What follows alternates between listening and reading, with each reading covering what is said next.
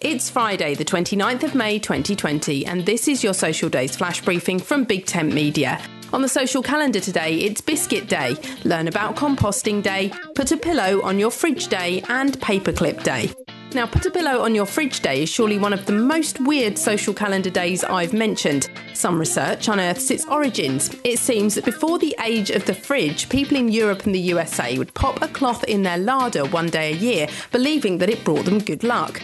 That was back in the 1920s, and it seems this is the 21st century variation. I guess joining in depends on how desperate you are for some good fortune. My name's Suze Cooper. Make sure you push Social Days to the top of your Flash Briefings playlist. Go to Settings in the Alexa app.